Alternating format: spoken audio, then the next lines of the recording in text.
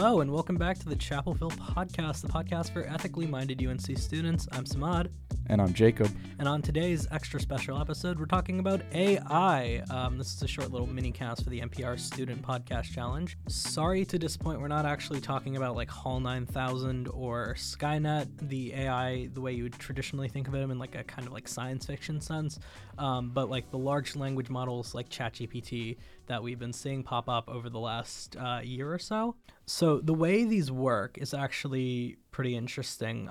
They're not thinking machines in the way a human is or like an animal is, where they like take in inputs and then rationalize thoughts to come out. It's really more of a probability machine. So when you put in a prompt, it does a lot of like really complicated math to figure out, based on its training data, what the most likely next word in its response should be, based on the prompt that's being given and based on what it's already decided to say. It's not likely to actually like turn into a proper AI network the way we traditionally think of it, but it's still a really impressive piece of technology, and the newer ones are getting better and better as time goes on. There are a lot of kind of bigger ethical concerns within these language models that aren't brought up a lot. So like the first one is there's some epistemic concerns around, we're not entirely sure what inputs are being put into these language models. We just kind of trust these companies like OpenAI to put certain inputs in, and then they're going to create outputs that we assume are going to be like the most epistemically valuable output. It's kind of a big assumption because we have no idea what they're putting into these things. So like the output could be something insanely just coerced by something that they put in. And then a second concern that really is a lot of people bring up, this is one that a lot of people actually focus on, is the fact that AI is able to produce vastly unequal outcomes for those who are able to access it at higher rates or better models of it than other people, especially in the classroom when you have a student who can pay for ChatGPT 4 and get the benefits from that versus a student who can't or may not even have access to the ability to access ChatGPT for whatever reason.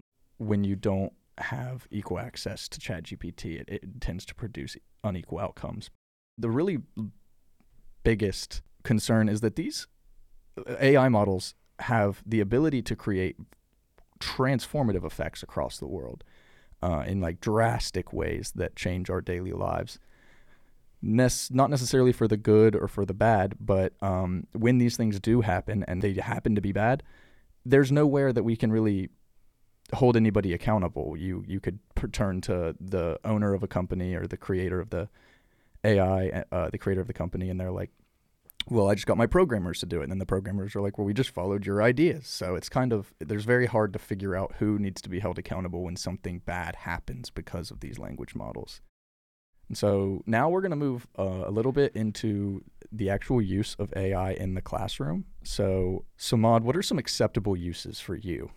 Right. So I think what it comes down to is, are we properly utilizing AI as a tool to enhance learning, or are we using it as kind of a mechanism to make it easier to get through schoolwork? So when it comes to like acceptable usage, I'm thinking of things like research for papers. You can use it to kind of summarize like academic research, give you a like breakdown of the key ideas in a passage, recommend sources, explaining some of these like complicated topics. Yeah, I'm glad that you brought up the complex topics, because that's something that I've brought up multiple times to my professors when, especially like freshmen, when they have a really, really, really jargony paper. Yeah. They can put it into ChatGPT and get it put down in a much simplified language that helps them understand it better. Like if you are, for example, like learning about existentialist philosophy, instead of if you're just trying to get a background, instead of like jumping directly into like Fear and Trembling by Kierkegaard, or something by like Hegel or Sartre, where they use like this really like complicated language, you can get a grasp of the ideas that they're pulling out and the kind of like key areas that they're conflicted with without having to parse through this really difficult language. And I think it's still good for people to like eventually go and read the source text. But like as an intro, using ChatGPT to kind of summarize stuff, I think is like enhances learning rather than takes away from it. You specifically mentioned using it as a tool to learn rather than as a tool to replace your learning, I think would be a good way to say what you said. I'm thinking about it like, imagine ChatGPT is like a pen, you know? Like a really nice pen is going to make your writing easier. Your hand's not going to cramp up as much. It'll be smoother. Your handwriting's probably going to be better. It enhances the way that you write. A pen that just writes for you completely takes away all of that, you know, all of the skill, all of the like effort being put into it. It just does things for you. And I don't think that's like a model we want to perpetuate, like both in schools and in like the rest of our society. So I think at the end of the day, AI and like the ChatGPT language models are kind of here to stay. The cat's already out of the bag.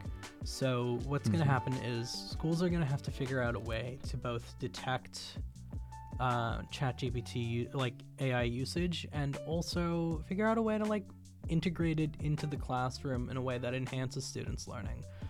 That way, students don't feel like they have to use it as a mechanism to cheat, but rather it's like kind of built into the way that they think about going about their schoolwork. Yeah, that makes complete sense. And I completely agree. Like using it, there are ways to incentivize people to use it in the ways in which we think it's good to use. Thank you so much for tuning in to the Chapel Phil podcast in this very special episode about the future of language models in the classroom. Thank you so much to the judges at the NPR podcast contest for listening and considering us in the running. Thank you so much. Have a good one. Bye.